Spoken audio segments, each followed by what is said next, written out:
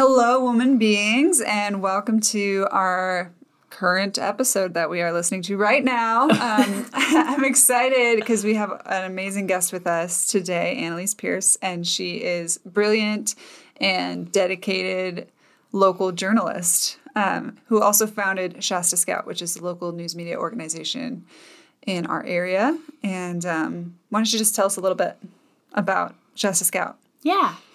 So Shasta Scout is brand new. We just launched this year in Shasta County, and we are hyper-local. We pretty much cover the Shasta County area.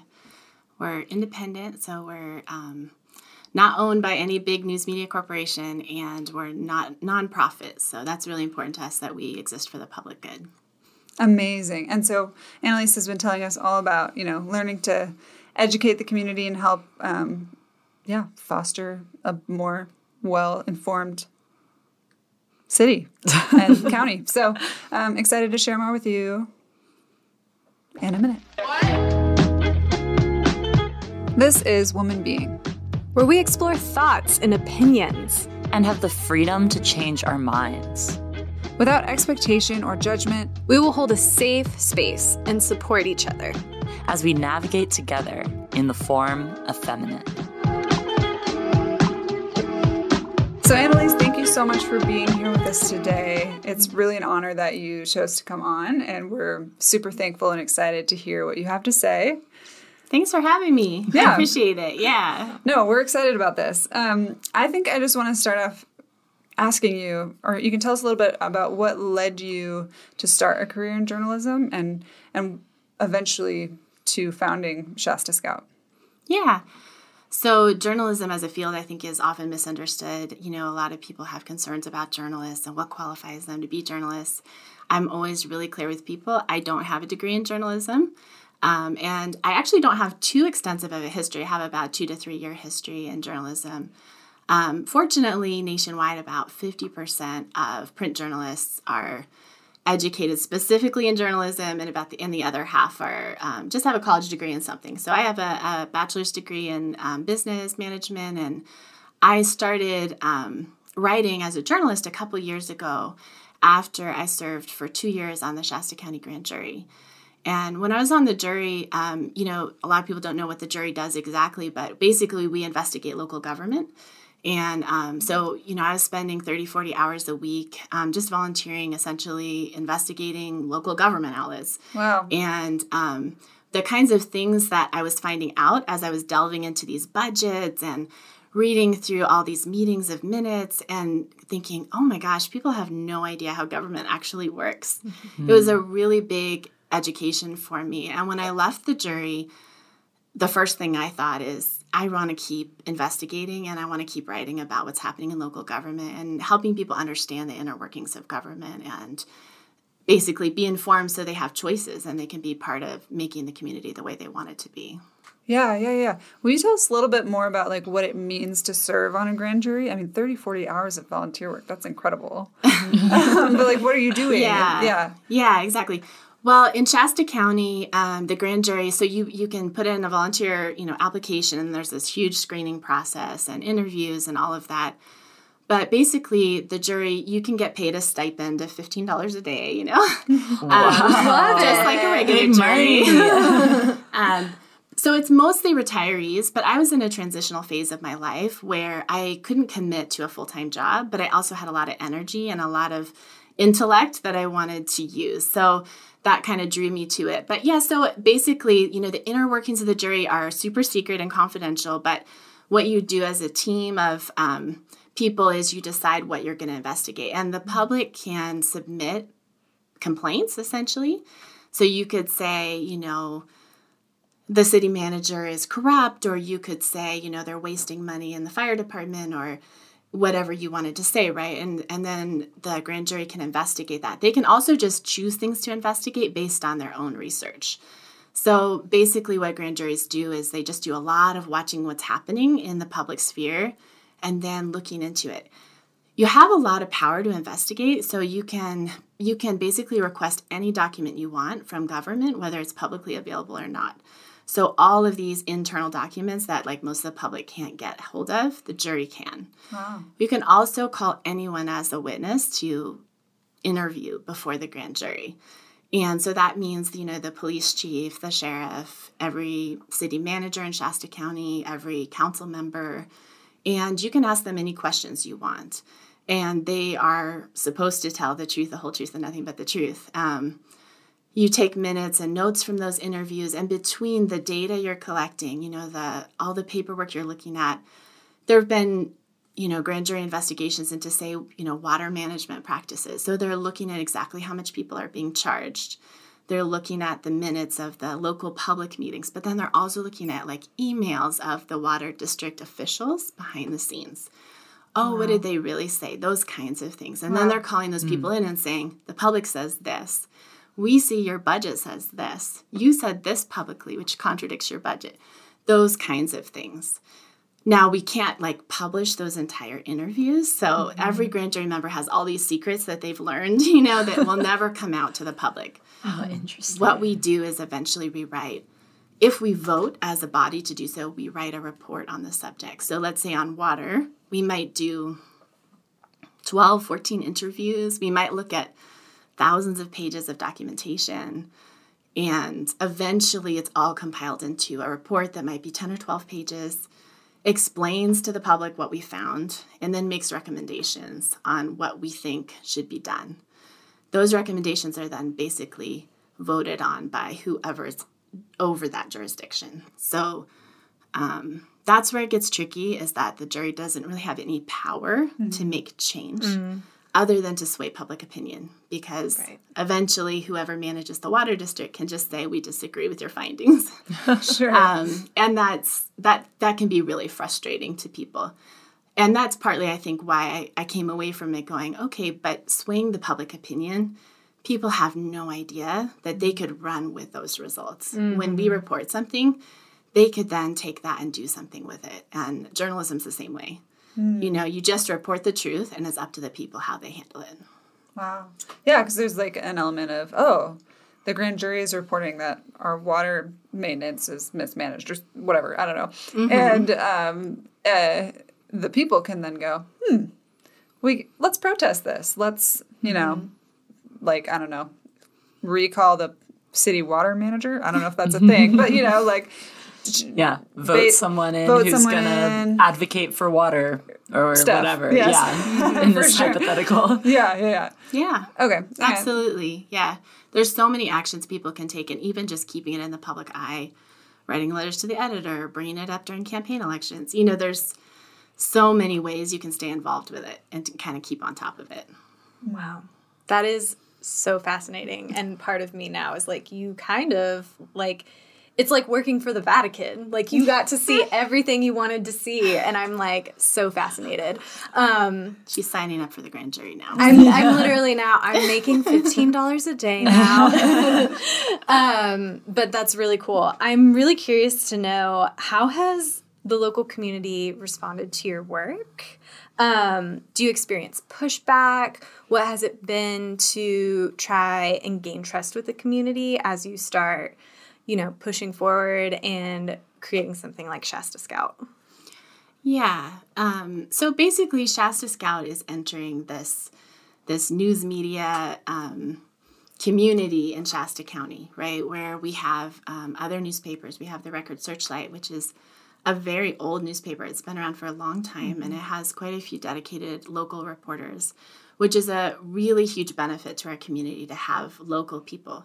It is owned by a very large group that has papers all over.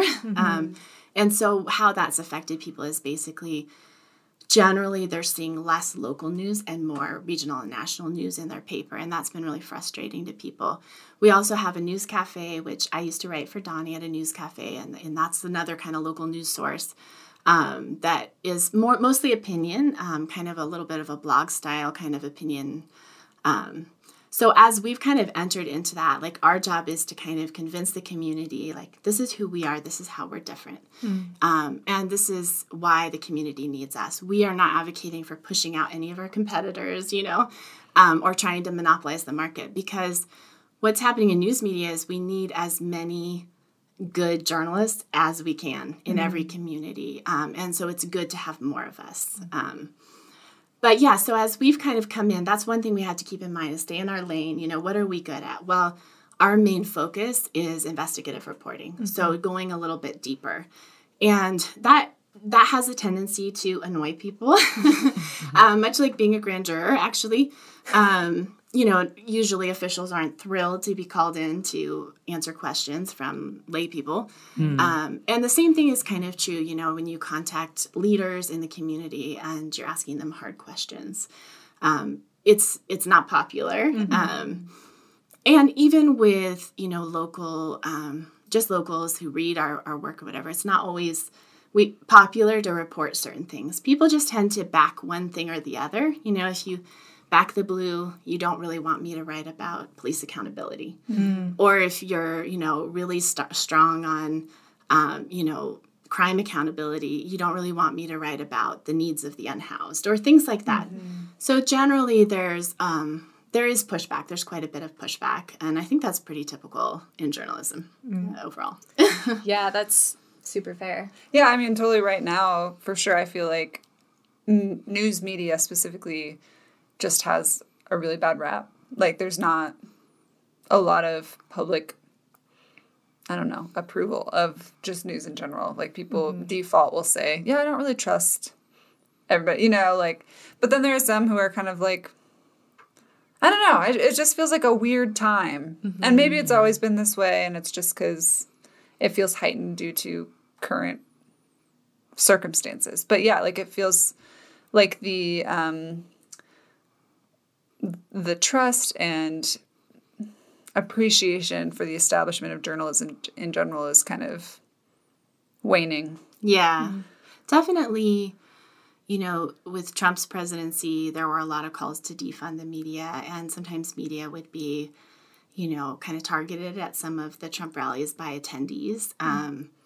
Same thing with, like, QAnon kind of thought. A lot of it is, like, mainstream media is dangerous. They're part of the conspiracy and that kind of thing. So definitely, like, I have attended local events where people are wearing defund the media shirts or, you know, send the media home, or sometimes even kind of threatening types of shirts. So, yeah, it's a big thing, I think, now more than before, although it's always been a little bit of a polarizing issue whether or not you trust a journalist.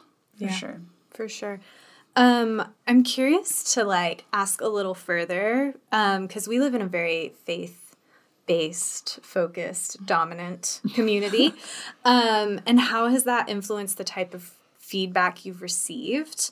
And how do faith and the local ongoings kind of intersect or bleed into each other? Yeah. So, yeah, I mean, definitely, like, Shasta County overall, you know, I kind of call it the Bible Belt of California, you know, or part of it's like the Bible hat, maybe, because it's on the top. I affectionately call it Calabama. Yeah. So I mean, it's, you know, it's an area, and for me, it's really important to appreciate that those are the people we have here, you know, because they're my audience and they're the people I'm serving. So when I think about this area, I think definitely, you know, conservative, a lot of evangelical Christians, a lot of people whose faith guides them in life. We also have Bethel, obviously Bethel Church, which, you know, they say their attendance is around 10,000, which is 10% of the city of Redding's total population. That is very unusual. I get a lot of calls nationwide and even internationally from people curious about Bethel and my coverage of Bethel because a city of this size with a church of that size is so unusual. Yeah, like mega churches are usually in huge big cities where they have the population like to pull New from. York and Austin. Yeah. Not Austin, just Texas in general. It's like the land of mega churches. Yeah, it's true. So I think, like, I cannot certainly ignore that, right? Bethel Church being as big as it is in a town this size. And then, of course, Bethel Church also has, you know, a theology that they call Seven Mountains Mandate, which essentially says, you know, we want to bring the kingdom of heaven to earth, and we're going to do that through infiltrating the seven mountains of society to bring them into alignment with what God wants. And of course, you know, it's really important to remember that, you know, if you're somebody who believes in that theology, that's a really positive, powerful thing to do because you're bringing, your city into the best place it can be. But if you're not part of that community, it can be scary to hear someone say that. You know, that a lot of people call that theology dominionism. People get really nervous that we have a city council member who's also a Bethel elder, that Bethel's nonprofit runs our, local civic venue where we have all our concerts, that we have a charter school that has a lot of connection to Bethel as well. So there's all these kinds of concerns about the separation of church and state and to what extent that kind of theology is, taking over in Redding. So that's a really, really important balance for me as a journalist, is to kind of interrogate that. There's nothing wrong with people of faith acting out their faith in the public sphere. That's part of having a faith, That's our First Amendment right. Exactly. Freedom of religion is a part of why we are happy to live in the United States. Yeah. And for most people, their faith drives their behavior in life. It's not just a Sunday thing. It determines a lot about who they marry, how many children they have, and what kind of work they do, what they do on their off time, all those things. So having an appreciation for all of that, but also an appreciation that, for other people, too much of what someone else believes is God's way of living introduced into the public sphere can also impinge on their constitutional rights. So it's really looking carefully at that and not taking sides, listening and being open to all perspectives, but just reporting the truth and reporting it in the context that matters. So when you hear just report what somebody says, that doesn't tell the whole story. You have to say, this is what they say, and here's the historical context. Here's how people who are marginalized feel about it. Here's what's happened in the past. Here's what that's led to. You have to add all of that context and analysis to make it meaningful. So we're trying to do that, Love that. I think from our connect that we had with you before recording, the thing that stuck with me the most that you said is, as a journalist, what I'm grappling with constantly is who are the people? Is it the majority? Is it those that are loudest? Is it those that are here the longest? And I think being in a very religious-centered community, that's the question I've been asking myself is okay, who are the people in this situation in the greater area of Shasta County? I think that's a really important, really beautiful, good question to be asking. Yeah, our tagline at Shasta Scout is stories that build democracy. So our goal is that we want to tell the kind of stories that help the people to build the kind of democracy they want. And in order to do that, they need to be informed. They need to be informed about how elections work, about who's running, about all of the big players. They need to understand how power works. And big churches like Bethel are part of our power structure in Shasta County, and that's why, monitoring them, being a watchdog is so important. So that's our goal, is empowering the people. Knowledge is power, power to the people, right? So, it's really important for people to have the information they need to make the choices they want, whatever those choices are. Yeah, so I think what's so interesting, too, about living in such a faith-based community is I, as a deconstructing / recovering evangelical Christian, have found myself asking, why do I actually think it's my job to tell other people how to live their lives, right? I have set up my own bounds, if you will, or were raised to have a set amount of beliefs and boundaries that, like I said earlier, I'm deconstructing now. But my question to myself has been, why do I think it's my job to dictate or tell other people how they should live their lives? And as I approach my vote, government, whatever that looks like, I don't know that it's necessarily good or healthy to be trying to make society look the way I think God wants it to. I'm I think if you're really coming at it from a biblical perspective, God will work all things get together for good regardless. So maybe I just come and support from the standpoint of what's going to be the best, most beneficial way for everyone. Yeah, I think, nationwide, a lot of people are leaving Christianity, especially younger people. And I think a big reason for that is kind of exactly what you're bringing up, that, we tend to make a God in our image. and then that God tends to tell us to run things the way that looks good to us. Mm-hmm. And that's kind of like a reinforcing circle, right? When we view God one way, we see God's commands one way, and then we interpret them that way, and they tell us similar things to what we've been raised in and what we've believed.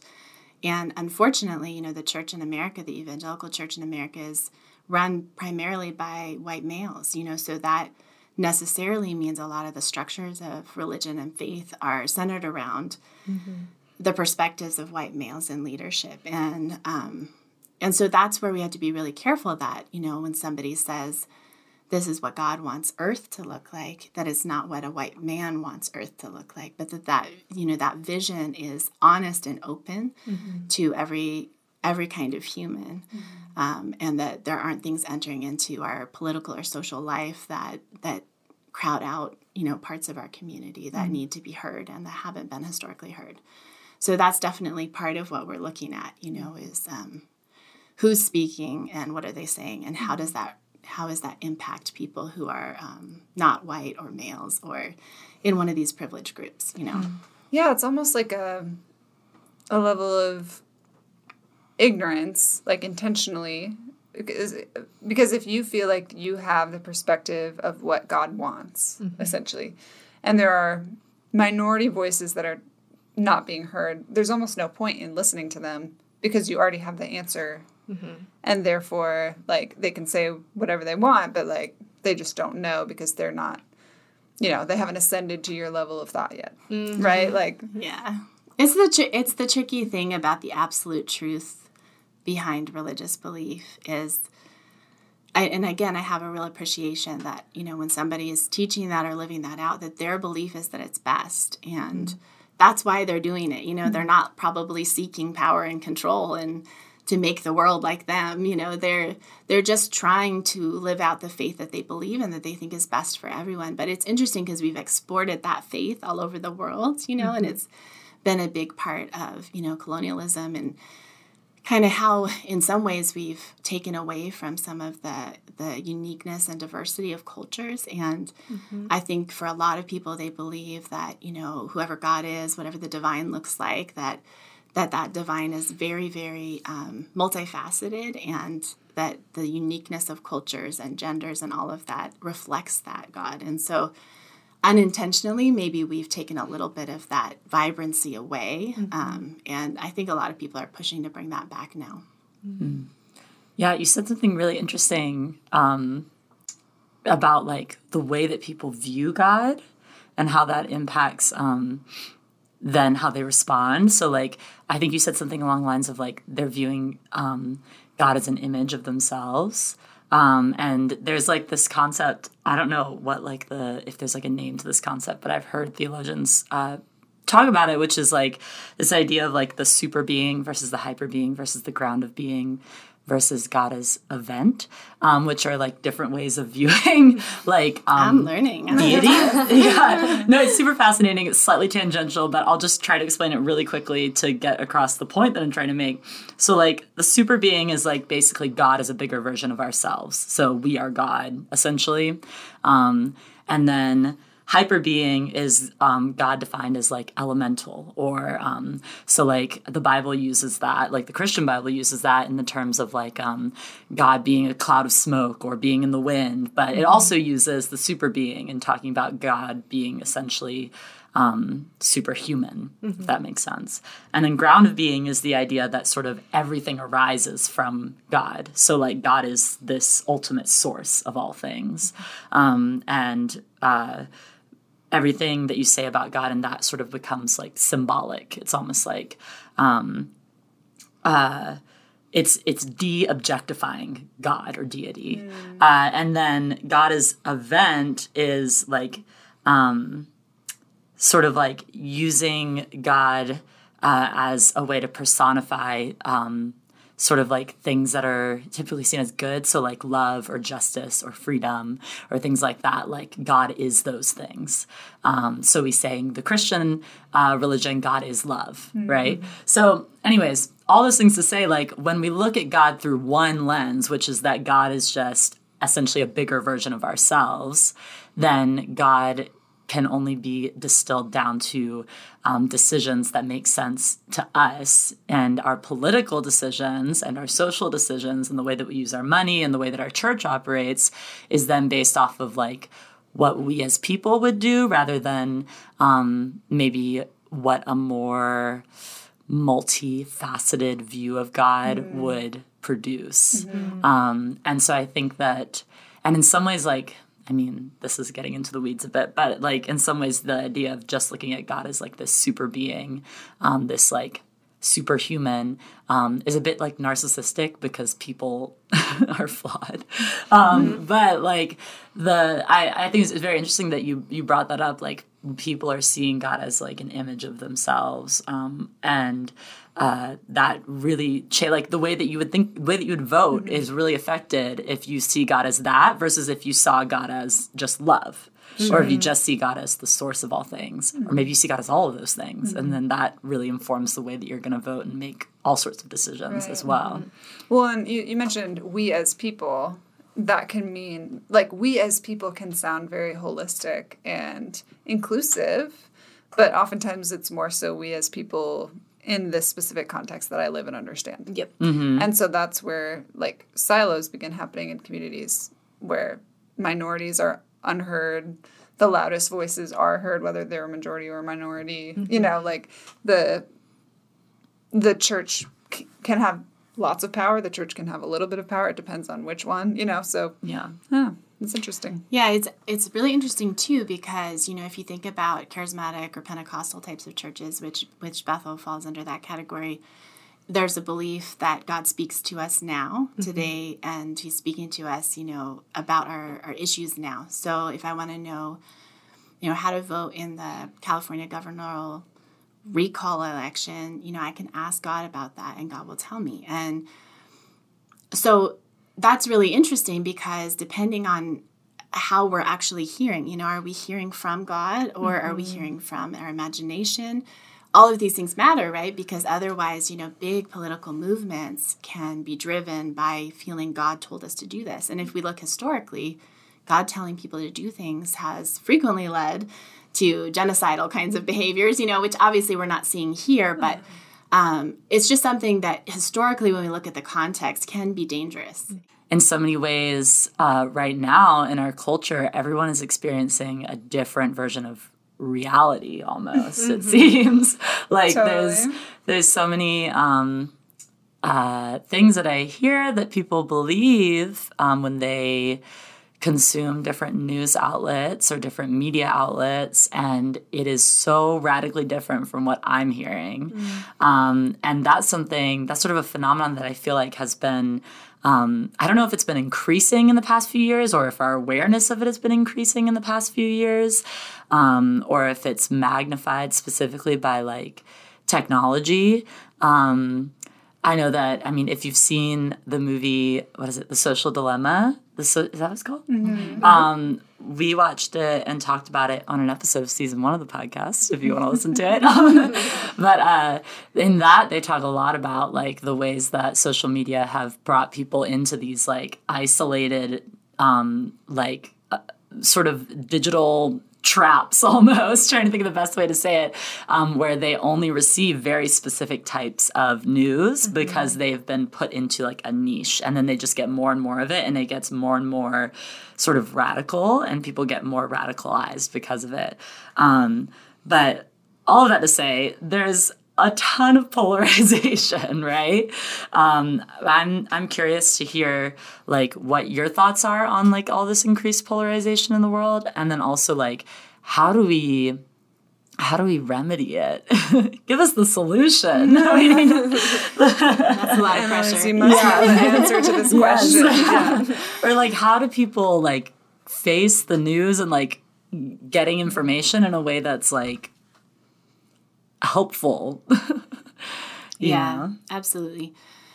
Yeah, it's interesting. On the Shasta Scout social media pages, we try to repost all the research that's coming out about how people polarize. It's really fascinating to see how, like, for example, your Facebook news feed is going to contain the things that reinforce your current beliefs, whatever they are. And we also had a really interesting opinion piece that was written recently by a local psychotherapist that was about polarization, and where he explained psychologically the phenomena of within a few seconds of meeting somebody or reading something or seeing something, our brains are just evolutionarily wired to make a decision, threat or safe.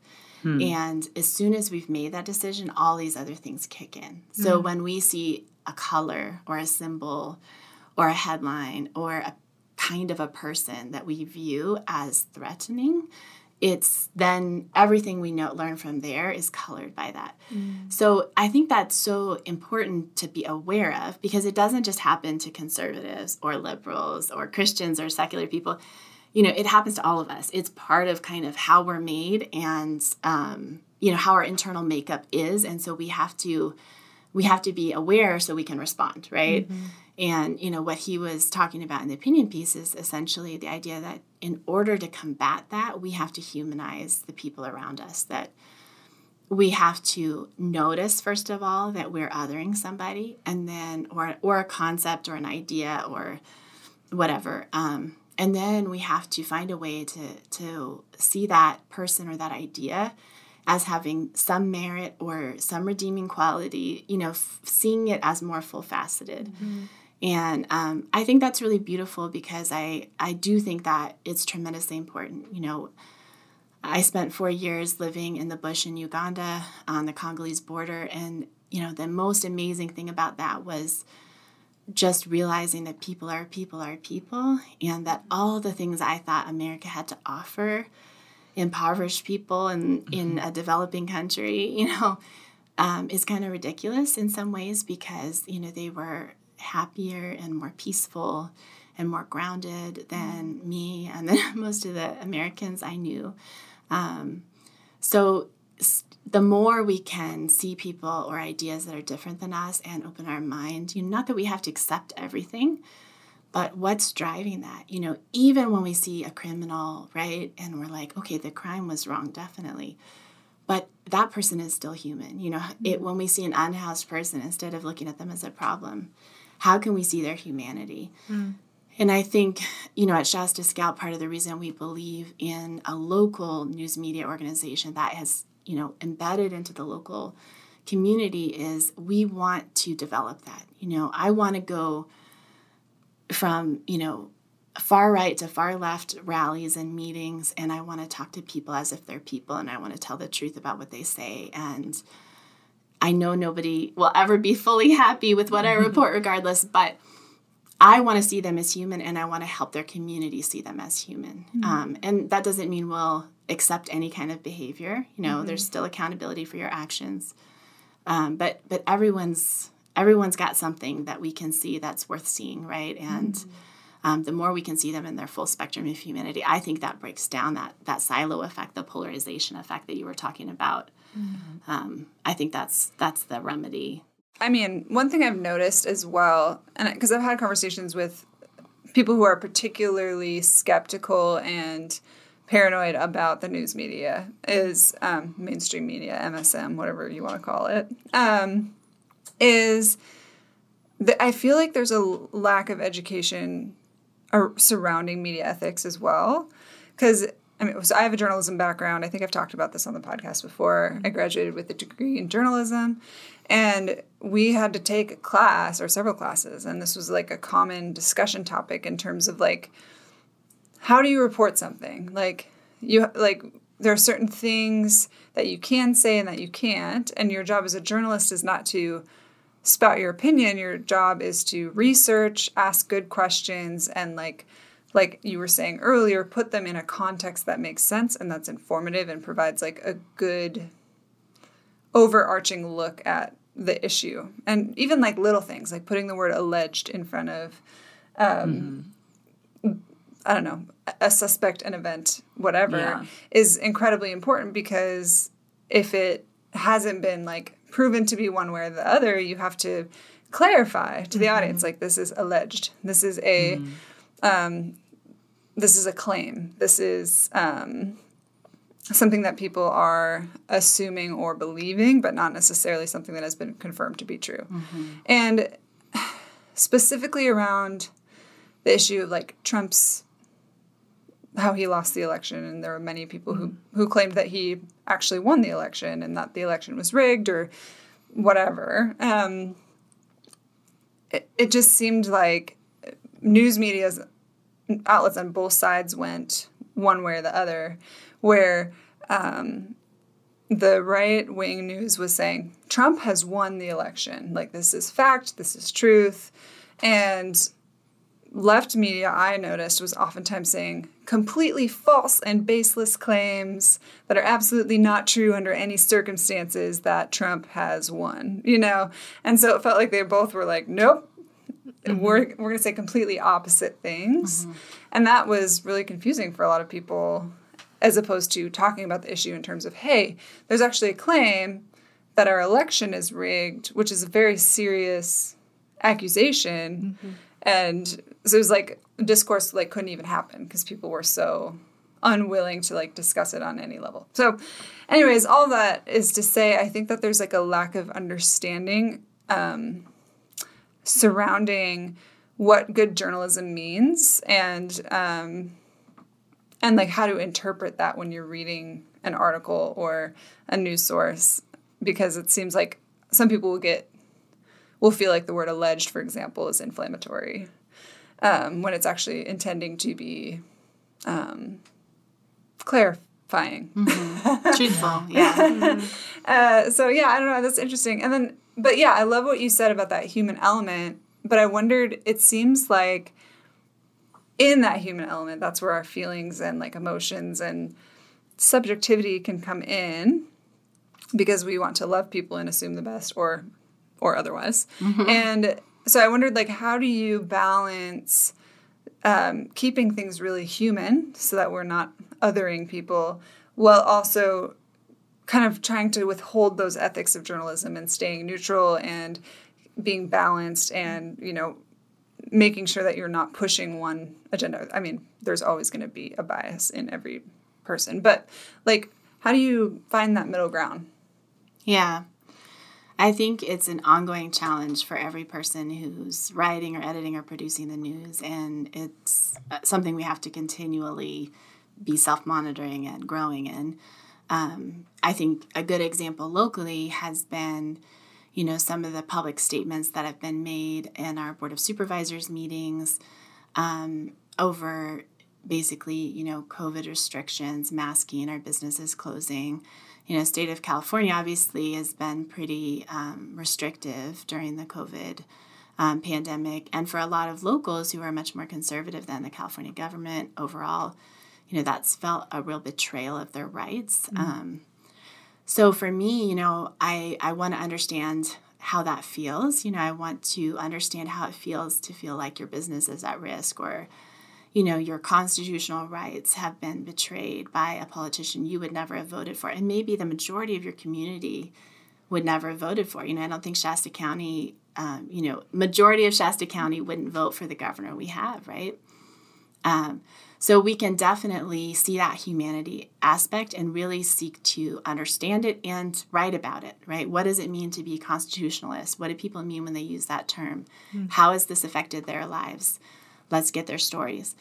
But then at the same time, you know, a lot of the statements that have been made in a public setting in Shasta County have gone viral nationally because there have been threats of violence and, you know, people essentially calling for the potential of a civil war and saying, you know, if things don't change, that they're willing to, you know, fight in the streets. And so those kinds of statements, you know, while we can say, I can understand where you're coming from, and I can report on what you think is wrong with the COVID restrictions, and I can report on constitutionality and all of those things, which are very important to do. Because that's representation, you know, that's the people having a voice. But at the same time, for me, you know, you have to draw a line at threats of violence and say that that's actually not okay. And so then that gets complicated in terms of how do you refer to people, you know, the Department of Homeland Security calls people who threaten violence over issues like this domestic extremists. Do we call these people extremists in our news media organization? Why or why not? Do we call people QAnon conspiracy theorists, or do we say that they believe in QAnon?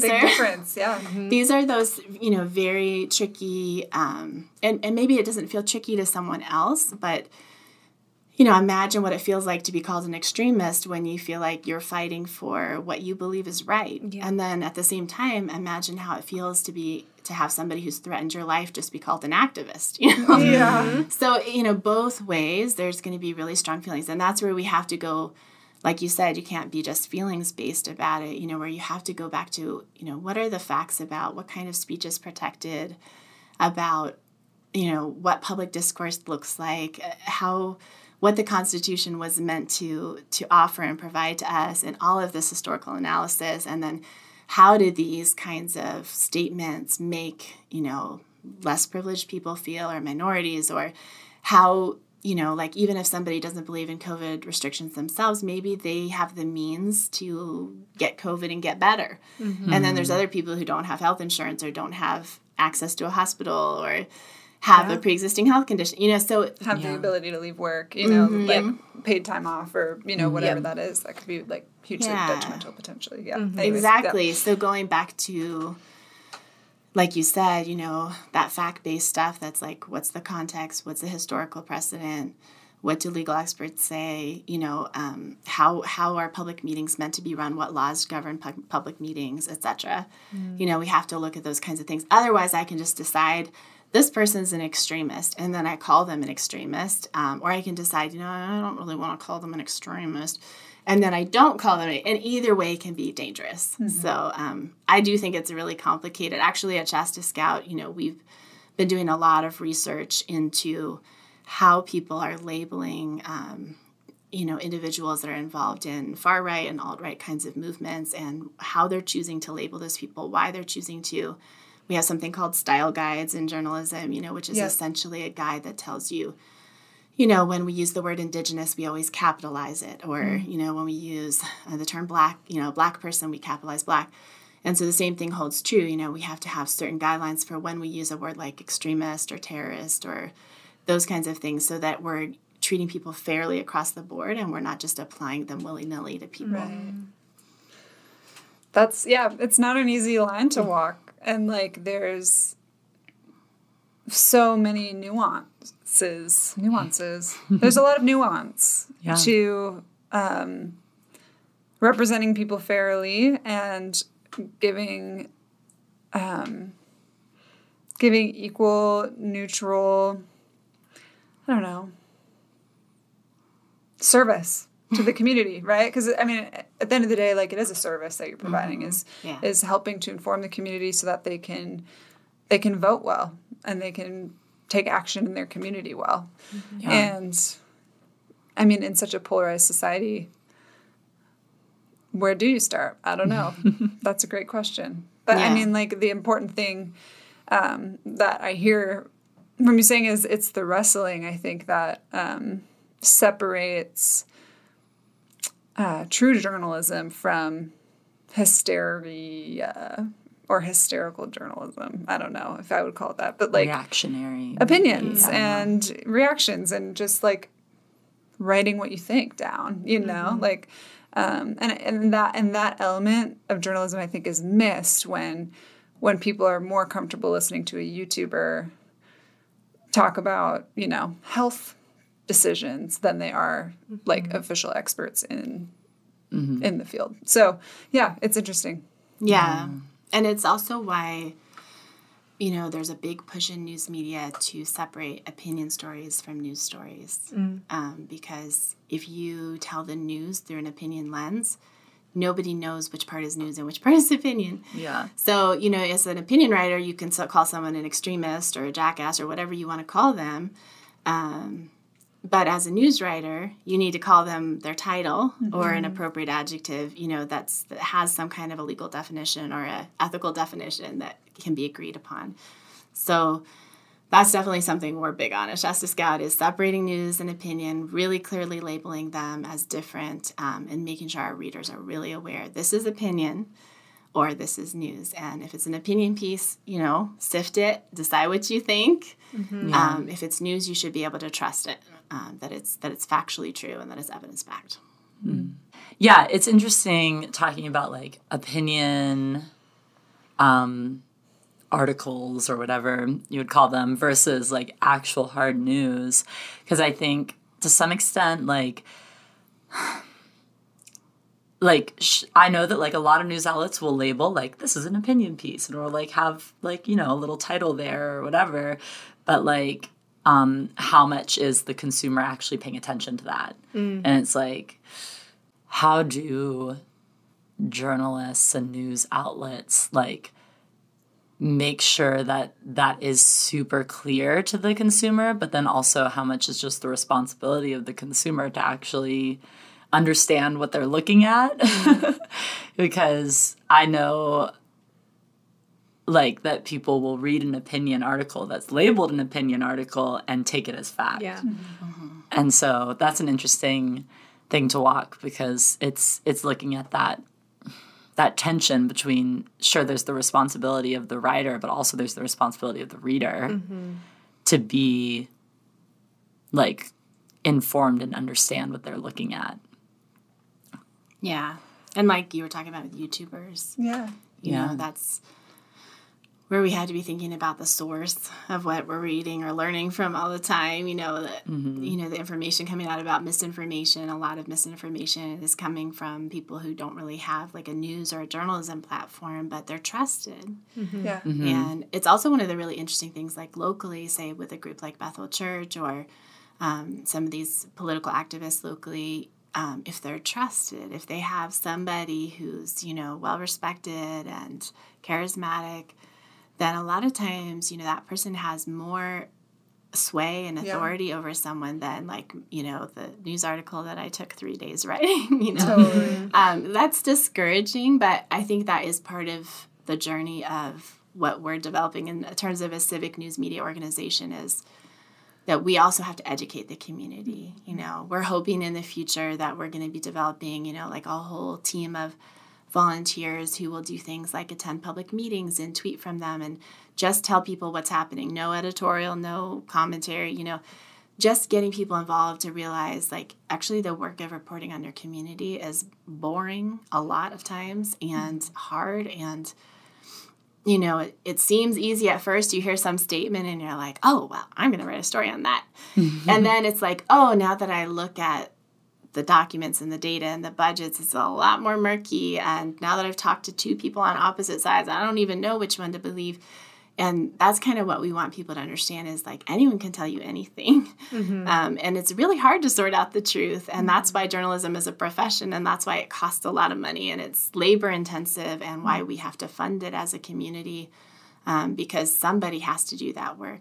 And we're not as good at it as individuals as we think we are, like we're just like, well, I read this article on Facebook, like, well, who wrote it? Or like, what source was it from? Like, I'm not sure, And they're like, okay, well, how old I is would that want to source? know. Or, Yes. There's so many things. Yeah.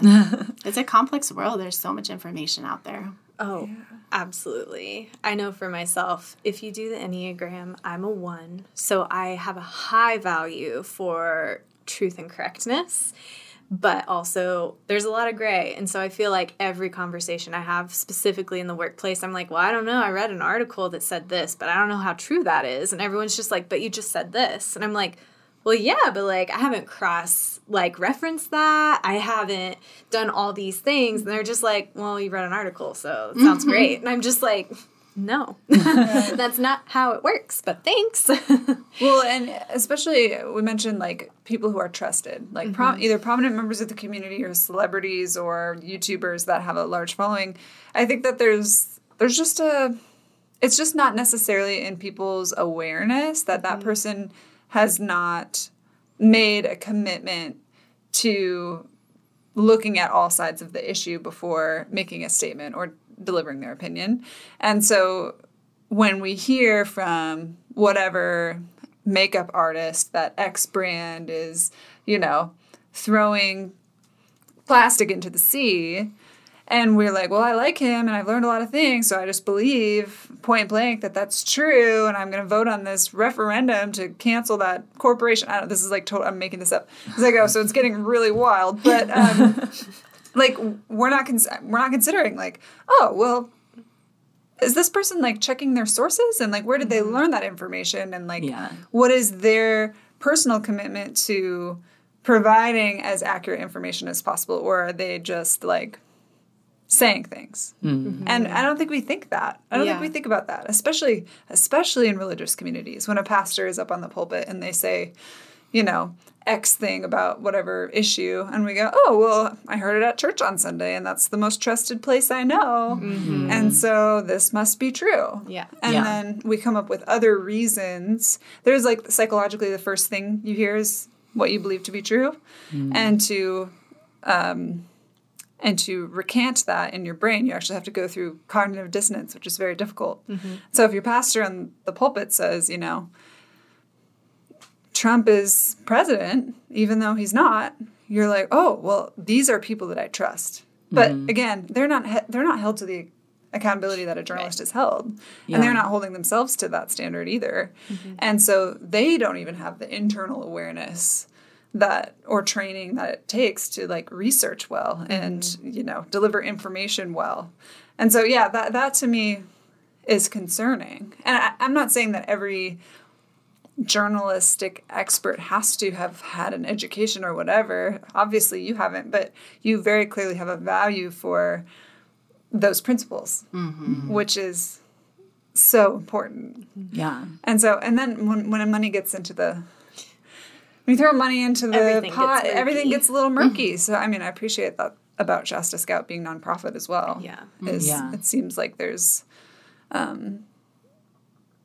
you're not worried about them profiting off of you clicking on that article as much. So, I mean, one thing I think about too, in that like your wild example that you used of the makeup artist with the makeup company throwing things into the ocean or whatever. The next consideration is like, okay, well, what if that makeup artist on YouTube is actually sponsored by a rival makeup brand that this makeup company that they're bashing is like in competition with? Sure. And I think about, I know that a lot of news outlets do actually have like conflicts of interest that they will lay out that they have. So one example is I listen to NPR News, and they'll tell you when they're reporting on something that they actually have a conflict of interest with. So like I forget but if like it's... who else will? Well, yeah, well, the thing is that like, in journalism, you get the benefit that they are held in that accountability. So, like, I don't remember if it's either Google or Amazon, but either Google or Amazon technically owns NPR. I think both, or both, or have some sort of stake. By Jeffrey. And so when they when they report on, like, Jeff Bezos, they say, this is the disclaimer. We do have this bias, basically, because part of the reason we get our paycheck is because of this person. And I really appreciate that because it gives you that bit of insight. And you don't get that from things that aren't held accountable in that way, that aren't coming from official news sources. It's not to say that all news sources are therefore completely legitimate and never tell you anything that's wrong. Totally. But you do get that like extra layer of sort of assurance. Well, that's another layer, though, because, I mean, NPR is a nonprofit. It's a public media organization that we pay for with our taxes, and they have sponsors. And so that is, even in nonprofit world, it's healthy to have a good recognition of, like, where the money is coming from and how much influence that donor may have. Yeah. Yep. Absolutely. In the type of news that you're receiving. 100%. Or not receiving. Yeah. Yeah, like even when I report on Bethel Church, because I have a history of being a member, a graduate, and because a lot of the work I might do around Bethel might be more expose style, where I'm, uncovering something or revealing something, I feel strongly, I need to disclose that because whether you take it like, well, she's biased towards Bethel because she has friends there and she went to school there, Or you might take it like she's biased against Bethel because clearly she left. Wonder what happened. She's jaded. You know, so there's, you know, obviously it could be taken either way. There's not a clear understanding of what the bias might be. But just by telling people that, I'm just saying, you know, hey, I'm acknowledging that I'm walking into this with a history that's relevant. And you should know about that history. Yeah. And however you take that history, however it chooses to inform you, you know, I don't share my whole history. But that's something that I feel like the audience deserves to know if I'm writing about money. You know, I obviously, if I was a student, I've paid money to this church. So me writing about money, you should know that I've previously given money. So those kinds of things I do think are important. And I mean, there's different codes of ethics that different news media outlets use, which is one of the reasons, like, that you'll see some disparity. Like, News Cafe doesn't clearly label news and opinion, so that has caused confusion in the past. And like at Shasta Scout, we follow the Society of Professional Journalists Code of Ethics, which has a lot of specificity. So like, I don't even let people, you know, pay for a Diet Coke for me or a salad. That was one thing I was going to bring up. Like, you're not even supposed to accept gifts. Oh, wow. Yeah, not even like, you know, people are like, I just want to, you're interviewing me, like, let me just buy your lunch. And I'm like, you know, technically I'm sure it doesn't matter at all. Right. But it's just a habit because even that little thing, like they bought me lunch, can kind of make you feel more inclined towards somebody. Totally. You don't want that. You know? Yeah. It's a form of self-protection, and I mean, it's protecting your community essentially. It's like, I'm protecting you by not allowing you to curry favor with me. And I'm protecting myself by like helping keep my own biases and internal world as clear and free as possible, because you're human. To not end up, you know, reporting poorly because I trusted somebody I shouldn't have. Yeah, and another thing that, you know, comes up a lot in our community is people who will try to do something unbiased, you know, in a journalistic setting, but then, you know, online you can see all their opinions, right? And people forget, like, we can all see what we're all saying. So, you know, I obviously have my opinions. I vote. You know, I have beliefs about how the world should run. But I don't share them in public forums at all because otherwise people won't be able to trust me, you know? If I'm getting involved, like, I don't think they should have said that either. You know, even if I'm not writing about that story, it's very clear that I'm committed to a bias and that I'm willing to be vocal about it. So it's kind of like this line I have for myself. Like, I know there's a place inside of me that is allowed to have political opinions and vote, right? That's one of my rights. Some places, actually, some journalistic endeavors don't want you voting either. But they usually have rules about whether you can put campaign signs up in your yard or, you know, discuss your views on social media. And for me personally, I think, you know, unless it's a closed private account, we don't want to be discussing our views on social media because it can ostracize parts of our audience and also kind of reinforces, you know, a side-taking kind of mentality. Right, because that could, even with a side of your audience that potentially agrees with you, if you get something wrong and they are inclined to trust you based on political party affiliation, then that is not setting them up for success to be critical media observers either. So it can be harmful. They could just take you at your word because without like cross-referencing you and whatever. Because you're of the same belief. Totally. And so it's essentially you have a power, like it gives you power over people, not over, but in an influence in a people group that agree with you, essentially, because of being a journalist. And so you lose influence in a people group that doesn't agree with you. Yeah. That's interesting. Wow. I'm so sorry. I got us on a whole side tangent, but I loved it. Every second of it. Annalise, to echo back to something you said earlier, I really loved that you said, people are people are people. I've been going through like a Brene Brown resurgence. I love her so much. Renaissance of Brene Brown, all things Brene Brown. She actually has 2 podcasts. I would highly suggest checking them out. But I really loved, she said at one point, to make sure to keep people human in your eyes. And a great way to do that is remembering that everyone has a story that'll make you cry. And if you really listen and really ask good questions, everyone has a story that'll bring you to your knees. And I think that's such an easy thing to lose as we approach really hard conversations, as we approach that, politics, fill in the blank, religion, whatever you choose to name. That's something that is easy to lose. And so that's something I've been meditating on and thinking about a lot recently.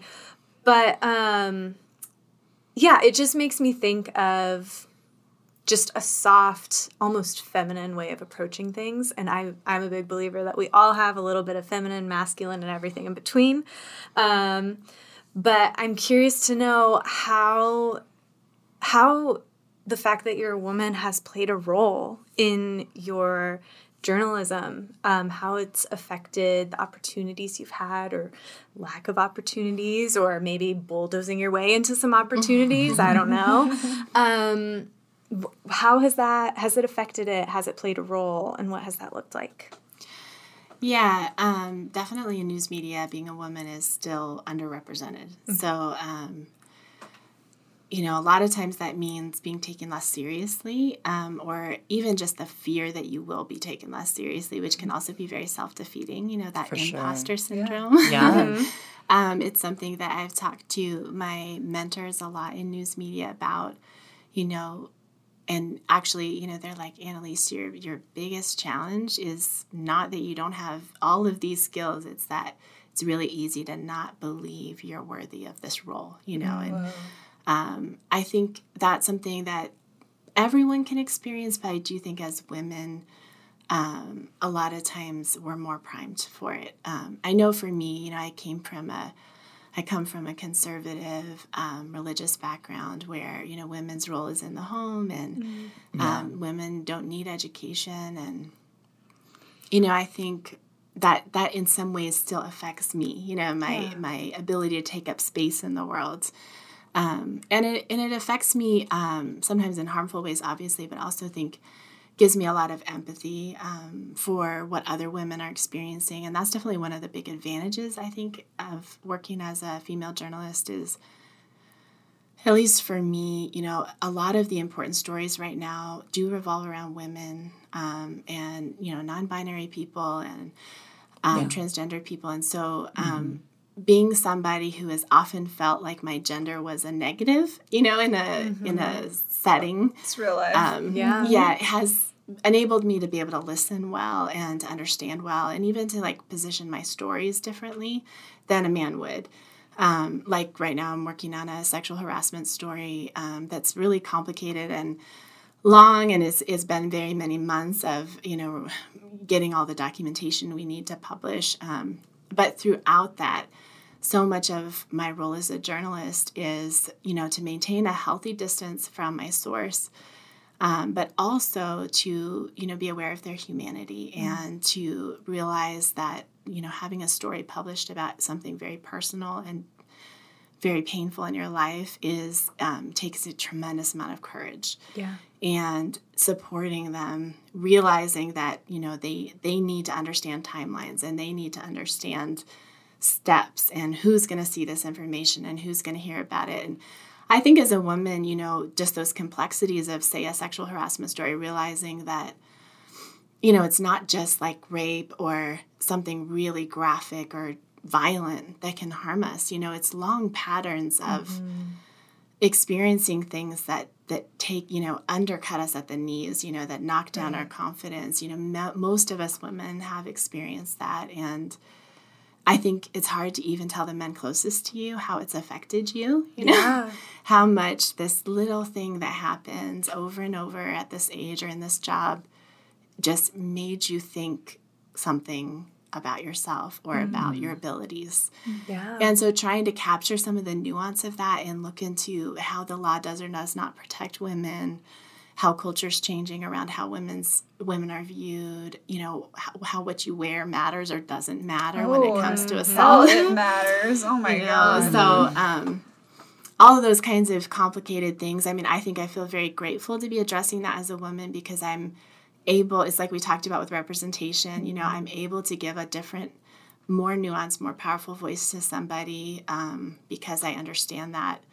I think also safety, you know, as a journalist, being a woman, I mean, stereotypically, you know, I think women do have a little bit more safety concerns than men do sometimes. I know that's not across the board and it's nuanced, but for me, certainly there are settings here in Shasta County where I'm followed and filmed and recorded and get threats. Wow. And that kind of stuff as a woman I think is harder. I think the threat of sexual violence, although it does happen to men certainly, for women is like, I think just this constant feeling that it's a raw spot. Yeah. You know, it's like poking an open wound, you know, it's, and it feels a lot more tangible and real when you as a female either have experienced or know people. Because I think most women either have experienced or know someone close to them who has experienced something like that. And so, yeah, it's very tangible. And it doesn't feel far away or faceless. Yeah. It feels close. Yeah. Yeah, and even just, you know, physically, again, it varies by individual to individual, but, you know, many women are a little bit smaller, a little bit less muscular than many men. And, you know, that physical differential is a factor as well. You know, a lot of the people who do film or photograph or record me or follow me are men. They're big men. And so, you know, I have safety plans. I have a safety team that's worked with me. I have a security consultant that has given me a lot of important information. And anytime I'm going into a higher risk setting, which is typically an on-the-ground reporting setting where I know that there are people that are tremendously hostile to the reporting I do, I have I have security checkpoints. I have somebody monitoring my location. I have a lot of different things set up and protocols for when I report anything and who I report it to and how many people are aware. And what I've been told by security experts is essentially that's the most important thing is for people to know you will report. You won't hesitate to report, and you know who to report to. So, you know, it's that usual thing when you're walking in a dark alley, look like you're strong and powerful and don't look like a victim, you know, unfortunately, is part of our role as women. So that's something I always do. I mean, nothing terrible has happened, but, you know, I'm a mom. I've got 4 amazing kids, and, you know, their safety is obviously what I'm most afraid of. Totally. You know, having threatened. So that's my biggest fear is just making sure that I'm doing everything I can to make sure they're safe and that nobody who gets really angry, you know, would take it out on them. So, Oof, it's getting me fired up. But yeah, that's something that I've thought about as a woman in the public eye that is involved in issues or reporting on issues that people feel really strongly about. Like, all it takes is, you know, one person that makes a bad choice. And so I can't imagine that feeling, but also so much respect to you for choosing to do it, choosing to do the work, and servicing the community. Like, I honestly, that's one of the best things about journalism. They do the work. And that is why, to me, it's a labor of love that you can trust. Like, you can trust that source. So, yeah, and I mean, it's important to remember, you know, I'm a cisgender white female. So that is 2 huge levels of safety that I bring to my work. And I think that's one of the reasons it's so important for me to stand up is, you know, I do have more safety than someone else might have in similar setting. sure.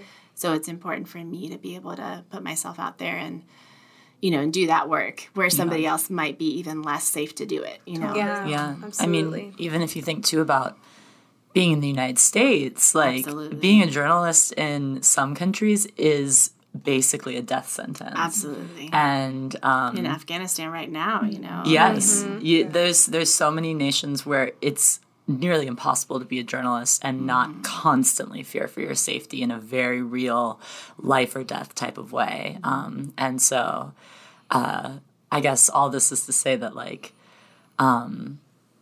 not to say that, like, obviously safety concerns that you might have are valid and, like, are worth, like, you know, talking about. But also, like, we are very lucky to live in a nation where your job as a journalist doesn't put you in a position where you have to literally go into hiding, or you have very real death threats that are constant from a group like the Taliban, or in countries in Latin America where like drug cabals are dictating whether or not journalists get to live. And so there's Absolutely, I totally agree with you. You know, there are some security concerns, but overall, yes, we're in such a good place, such a safe place to be doing journalism. So much so, yeah.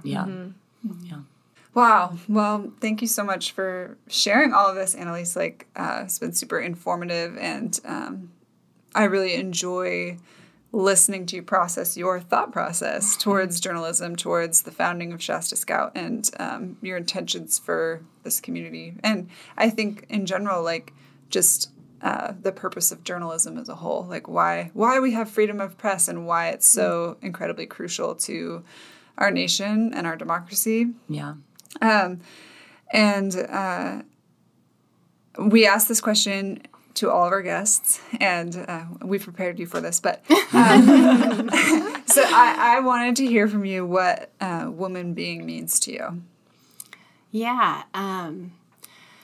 So, you know, I talked a little bit about my experience of being a woman and how it does influence me every day. But I think coming, as I said, out of this background where what being a woman was very defined, you know, where a lot of women wore head coverings even, and, you know, didn't wear pants because, you know, too masculine. One of the things that I really take as far as woman being right now is that there's just this really wide spectrum of experiences and expressions of, like you talked about, femininity, of gender in general, you know, how people identify and how they express that identity. I've been learning a lot about, you know, how I do identify as a woman, you know, as a cisgender woman, but I've been learning a lot about how differently everyone is expressing their gender, and how many people incorporate aspects of woman being into themselves, whether they are biologically female or not. So for me, it's really, again, I talked about earlier, like that spectrum of humanity, you know, the idea that, you know, whatever you believe in as far as a higher power, you know, that there's all these facets of humanity. And so when I think about woman being, I think about it's amazing how many different ways there are to express femininity, to express gender, to express womanhood, whether you know, have children or don't have children, whether you marry or don't marry, whether you're gay or straight, you know, transgender, non-binary, all of those things. It's beautiful to embrace all of it, you know. So for me, it's kind of like I know who I am, but I'm almost more interested in seeing all the other ways to be woman, you know, and to be human, and that you know, however you refer to yourself, you know, it's just one aspect of humanity. So it's a journey. It's been a long journey for me, you know, kind of coming from women are allowed to lead and women are allowed to do things, you know, coming out of that restrictive background to now saying, you know, I don't know that being a woman is the most important thing to me anymore, because it's more about humanity to me, and not limiting ourselves into gender roles or gender expressions, but being whoever we are, you know. Being whoever we are. That's good. Simple. Yeah. And then I know you have some resources to share with us and some plugs on where we can find you on Instagram, social media, wherever, and your website, that sort of thing. And then also how we can help Shasta Scout, or what kind of support. Oh, yeah. Absolutely. So our website is just www.shastascout.org. Some people ask, why are we called Shasta Scout? And we just say, because we scout out the truth. That's kind of, you know, how we think about it is like, you know, I think of myself as like an emissary from the people. You know, I go into the government buildings and I search through the files and I talk to the scary people so that you can learn the truth, you know, and you're scout sent out into the bureaucracy and the wilderness of rallies and protests so that I can carry a message home to everyone to help build democracy.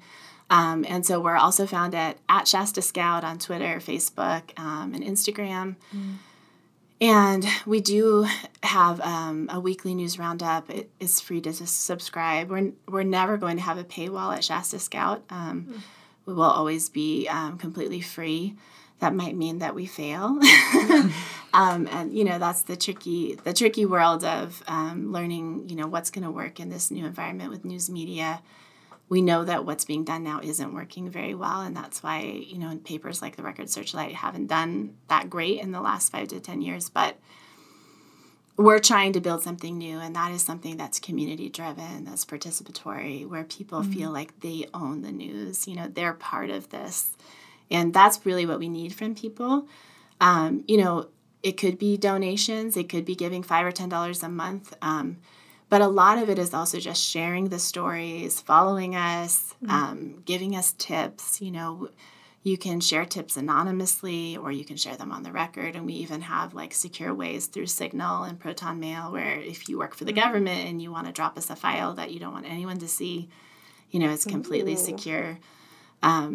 So there's like a million ways to participate, from, you know, showing up to a public meeting for us, or donating, or sharing a story, or just reading along and telling us what you want to see more of. But our goal is, we really want people to see this as like the people's media, you know, that we're not here, you know, I don't pay myself, and I don't have any intention to pay myself. I'm doing this as a community service. Eventually, my successor in 3 to 5 years will need to probably pay them. So that's eventually will have to happen. But, you know, because I'm not profiting off this, for me, it's a good way to start it so that people know this is the people's media and we're committed to the people and we want the people to be part of it, part of building it and part of growing it and all of it. Yeah. Love that. Thank you so much. Yeah, I keep saying thank you because you're great. It's so awesome to have you. And actually, in light of this conversation, it reminded me that when we started this podcast, we often, and maybe we still have done this, I don't know, we give the disclaimer of like, this is not we are in a discovery mode in this podcast. It is conversation. There's not necessarily weeks and weeks of research or writing and thoughtful checking all the sources that necessarily goes into these. It's really just conversational. And so, I mean, that's a great thing to just remind our audience that Woman Being is not that source. And so if you hear something on here, it could be wrong. And please check your sources. Please be an informed participant. And we really appreciate all of our listeners. And you can follow us at Woman Being on Instagram. Woman Being Podcast. And our website is womanbeingcommunity.com. And yeah, all of your amazing support is great. Give Annalise a follow, or Shasta Scout a follow, and tune in. So that's all for today. Thank you guys. Thank you.